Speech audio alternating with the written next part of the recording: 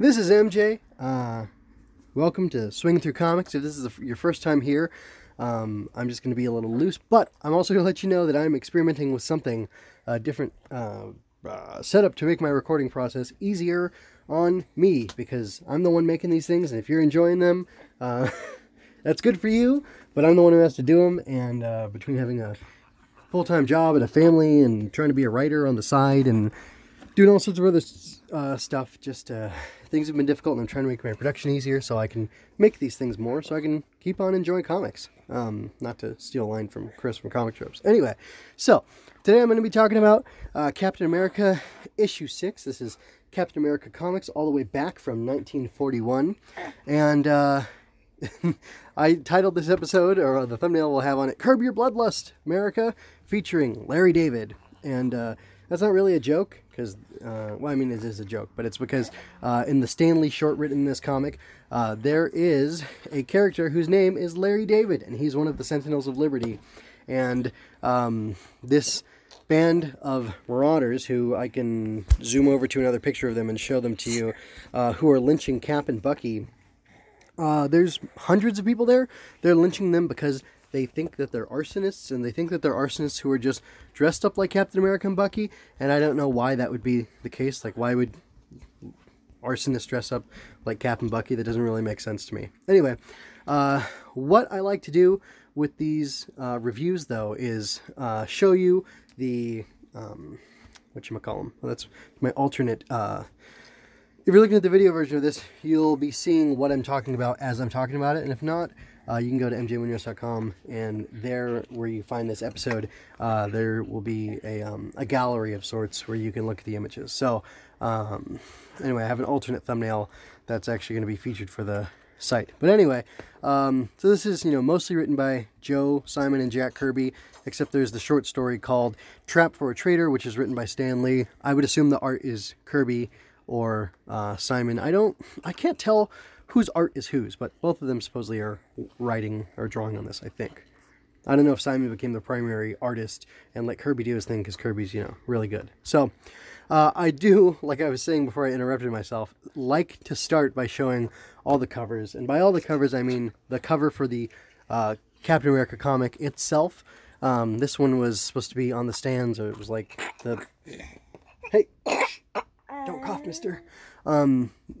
This September, I guess that's when they're supposed to stop selling it, as opposed to when they're allowed to first sell it. I've never understood that. But anyway, that's what I hear from other comics YouTubers. So, yeah, there you go. But yeah, I mean, we've got... oh, let me see. Let me zoom in on this, because I didn't really take a great look at it at first. Just, like, oh, yeah, there's the cover for this issue that I'm going to be reading. So Cap is... Wow, this actually has elements from everything in here. We've got Cap decking a Nazi who's holding a skull. He has a rope. He's trying to hang Bucky. Then there's a shadow behind Bucky, so to speak, in perspective anyway. Stage rear or whatever. There's a silhouette of somebody who has been hung to death. And so, Cap's punching that Nazi in the front. And then you've got, Nazi soldiers shooting at him from behind. It's actually being deflected by his shield. And there's a vaguely Asian guy, or Oriental as they would have said back in the day, throwing an axe at him. And I don't know if hatchet men are literally supposed to be men who murder people with hatchets, but that's what they seem to mean in this comic, so it's kind of funny. Anyway, but that's elements of most of the stories that happen in this issue. So anyway, there's the first cover, and then I'll move on to like the splash page covers, which is what I mean by the alternate covers. I think the first story was, or the second story rather, was with the camp, yeah, with his darts. He has killer darts in his camera, and that's really goofy. Take note of his sharp teeth. I was looking at this earlier with my kid, and I think she said, he has long canines, and that's right, he does. Let's move on from there. Then we have Fang, Archfiend of the Orient. And so we've got the Camera Fiend, and then we've got the Archfiend of the Orient, and he also has fangs. And let me see if I get a zoom in on him somewhere. Oh, yeah, here he is. He has not only fangs, but he has claws. So I found it very interesting, because I've talked about I think jingoism is the right term, but definitely the othering of the bad guys. Like, I asked my kid on this one, what do the Fangs look like to you? Well, he looks like a monster. Yeah, he does look like a monster, doesn't he? So they're taking these characters who are villainous, and in order to ramp up the drama and make them even more evil, they're giving them inhuman features. They're giving them fangs, and as you see, claws. Fang has claws.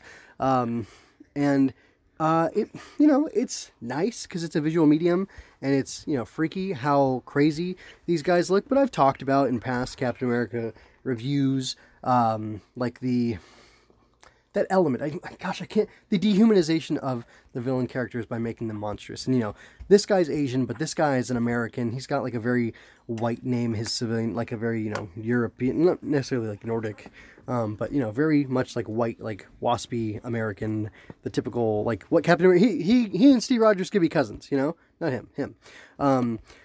That's just kind of interesting to me.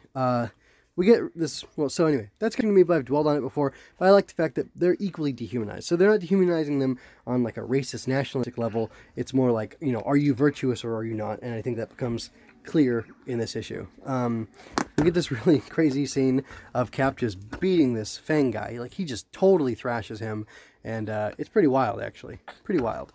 My favorite, let's see, I think I've shown all the covers, right? Yeah, I've shown all the covers. So my favorite thing, though, from this issue is just look at this double page spread. So this would have been, you turn the page from whatever to this, and then boom, there it is. The staple's right down the middle, like where the rope is. And, Cap, the Cap exists on both sides, on both pages. Obviously in different scenes. This lineup with these lines from everybody is like a whodunit, where it's supposed to be setting up the mystery, and like that Cap's going to investigate. And the funny thing is, there's this big question: who killed Dr. Vardoff? Because he dies in the beginning, and his building gets burned, which is where they jump out of and get captured with us. Okay, there we go. Now I remember. Anyway, I like the murder mystery aspect of it. It was very interesting. The story itself betrays very much this cover or this opening set of pages for it, but I kind of don't care because looking at this alone was so compelling and so visually interesting, and I just had a really good time reading each page. And just like, look at the composition of this. Like, this dude right here, Dr. Vardoff, is hanging from I don't know what you would call this I don't know. There's the word that's set in these big circles that being hung from his corpse is being hung like almost from the question mark, but the question mark is this typeset element over this graphic element.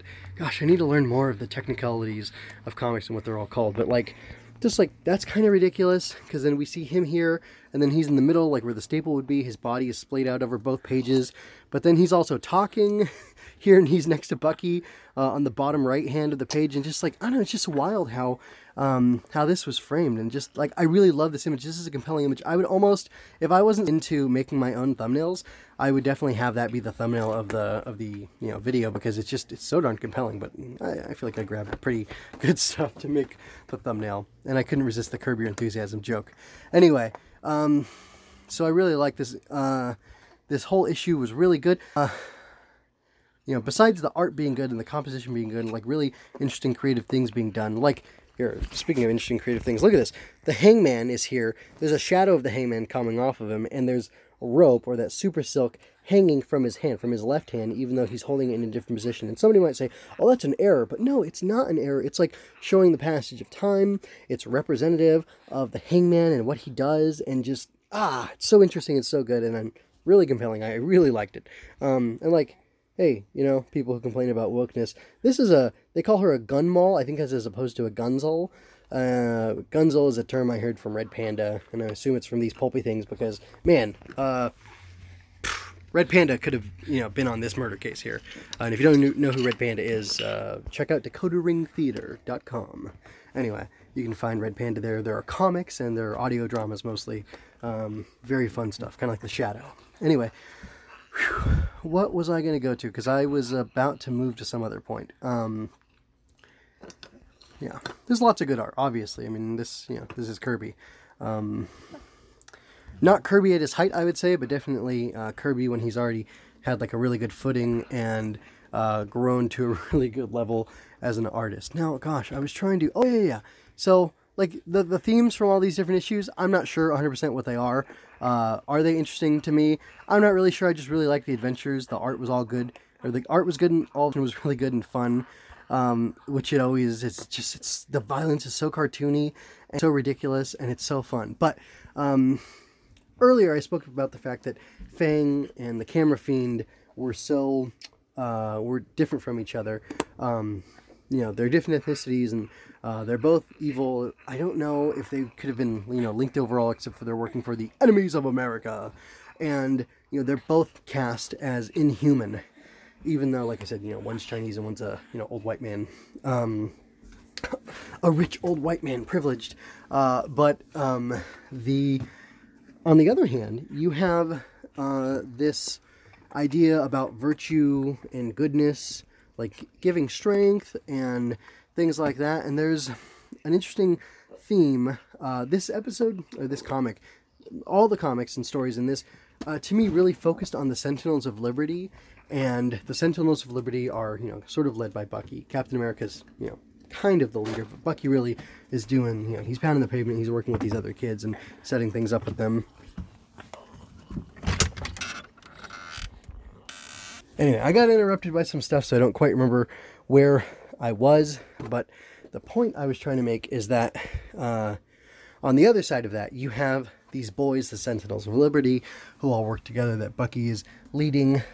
James Barnes, he's the one leading. Everybody calls him Bucky, though, which is funny because that's his superhero name, which doesn't make sense. But I've talked about that already before, too, so I won't dwell on that. But anyway... just these ordinary boys. There's, there's skinny boys, there's boys with glasses. In the past we've seen a black kid and girls in the Sentinels of Liberty and helping out Captain America. And, like, there's a overweight kid. And there's just, people from all different segments of society. And that aspect of nationalism, again, is beautiful and good. I think that we can all unite as one against a common threat. I think that's a good thing. And, it has its uses and it can be positive, even though I think that, no matter what, the erasure of the individual, into the collective is, dangerous. And I think, like, that's the real kind of evil. But I feel like that kind of is something that Captain America will deal with in the future, because I've heard Captain America isn't like a, right-wing kind of guy necessarily. But I don't think, like the founders were right-wing either. I think they were, like true liberals, which, you can argue with me about that all you want. But the reason I settled on and selected that image of the mob is because I felt like that image of the mob trying to lynch them because they were, arsonists is a really great distinction to the Sentinels of Liberty acting together as a collective, as a unit to do good. So... they're actively stopping people who are murdering others. And, Cap's life is threatened too. And on the other hand, you've got this senseless mob who's murdering Captain America and Bucky. And they don't even believe them. They're telling them, hey, we're Captain America and Bucky. Wipe the soot off our suits. And you can see that it's us. And they're like, yeah, whatever. They call them dogs. So, again, they're dehumanizing them in order to make murdering them easier. It's interesting. In the box, Kirby or Simon put this. But the yelling mob is deaf to reason and then it goes into they're, trying to murder these guys. And luckily, because Cap is so strong and good and virtuous and right, he's able to get out of the situation. But we as individuals, or I as an individual, am not so lucky and so arrogant as to think that I have the strength. My life is not a comic book. Even if I'm righteous or right in a situation, even if I'm wrongfully accused, just because I'm correct doesn't mean that my life will be saved. Everyone is under the threat of a mob, and I think it's interesting that even in the these early issues that sort of thing was being warned against, and that we got examples. I'll belabor my point briefly, and then I'm going to end things. We got examples of both people being in senseless mobs, and then in collectives that made sense, like the Sentinels of Liberty, who were working together after having thought things through for a good common cause. Anyway, I really enjoyed this issue. It was so much fun to read. But other than that, I don't have much else to say. I mean, I pretty much said it all. You can let me know what you think. If you're a Cap fan, what do you think about the politics that have always been in Captain America, with him starting off punching Hitler and whatever. To hear your feedback on that, because I don't think he's the kind of political most people think he is. And I think most people who say he's political think that he definitely agreed with their politics 100% and would never question that they could be on the wrong side of a mob, even though, you know, I think that's something we should all be scared of and careful of. Thanks for sticking with me. Check out mjmunoz.com for more of my work. I'm an aspiring author who will gladly accept your financial support through coffee, or you can buy merch from my Redbubble store. Swinging Through Comics can be found on YouTube, iTunes, Google Play, Stitcher, and mjmunoz.com/STC. Relevant links are in the show notes. If you had a good time, like and share this. Subscribe and ring that bell to catch me next time I'm swinging through comics. My latest design is Webheart. It's a Spider-Man inspired one. You know, he's the web head, and if you love him, maybe you're a Webheart. You can get a dress with a pattern on it, or you can get a shirt that you can fit on different colors. It's black and looks good on different colors. It's pretty cool, I think.